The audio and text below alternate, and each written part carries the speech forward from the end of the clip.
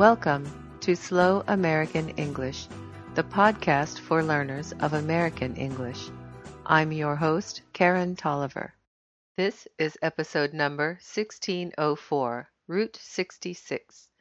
Route 66 is probably the most famous road in America, even though it officially no longer exists. The federal government commissioned the road in 1926. It was thought of as a superhighway at the time. Route 66 stretched from Chicago to Los Angeles, ending at the Santa Monica Pier on the Pacific Ocean. It ran through 8 states: Illinois, Missouri, Kansas, Oklahoma, Texas, New Mexico, Arizona, and California. Other east-west highways existed at the time.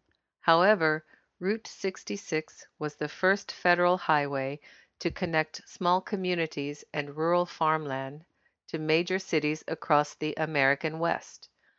By 1938, the entire length of the highway was paved, after the Great Depression halted progress for many years. Because of Route 66, diners and motels became popular. Many motorists enjoyed traveling Route 66 because of the roadside attractions found in the small communities. These attractions included plastic life-size dinosaurs, statues of legendary characters like Paul Bunyan, the Wigwam motel chain whose rooms were shaped like Native American teepees, the Cadillac Ranch in Texas, a giant ball of twine, a giant popcorn ball, and a giant ketchup bottle. You can still see some of these attractions today, as well as similar attractions all over the country. Route 66 is firmly entrenched in American culture.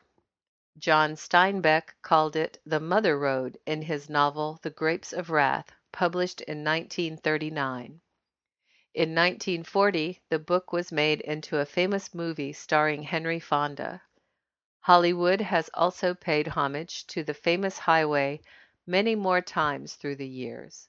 For example, in 2006, the animated film Cars depicts many of the roadside attractions and impressions of Route 66. In 1946, singer Nat King Cole made the song Get Your Kicks on Route 66 famous. Many others have recorded the song since then. In the 1960s, there was a TV show named after the highway in which 2 young men drove across the country. Route 66 was decommissioned in 1985 and replaced by interstate highways. Therefore, Route 66 no longer appears on official maps. However, many nonprofit and private organizations are devoted to preserving the spirit and path of the former highway. You can find many of these organizations online, along with maps, history, and roadside attraction information. Many people even today spend their vacations driving various parts of the old Route 66. A language note. The word route can be pronounced to rhyme with boot or with shout, depending on where you are from. However, when referring to this highway, it is usually pronounced to rhyme with boot, and so I have done in this podcast. That's the podcast for this time. Slow American English is written and produced by Karen Tolliver. Copyright 2015. The music for this podcast is written and performed by S.W. Campbell and used by permission. The opening theme song is Junie Says. The ending music is Beans and Dirty Rice.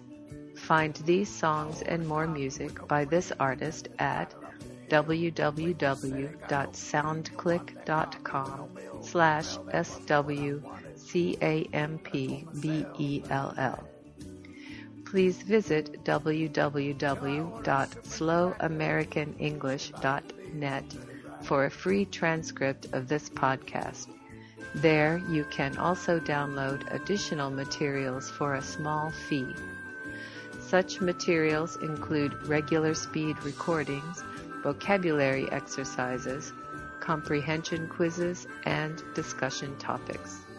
You can subscribe to Slow American English for free via iTunes.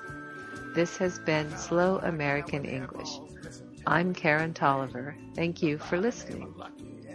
Showed up one day. Well, that cat ain't good for nothing. Least of all, it gets you mad. She's chicken of the sea.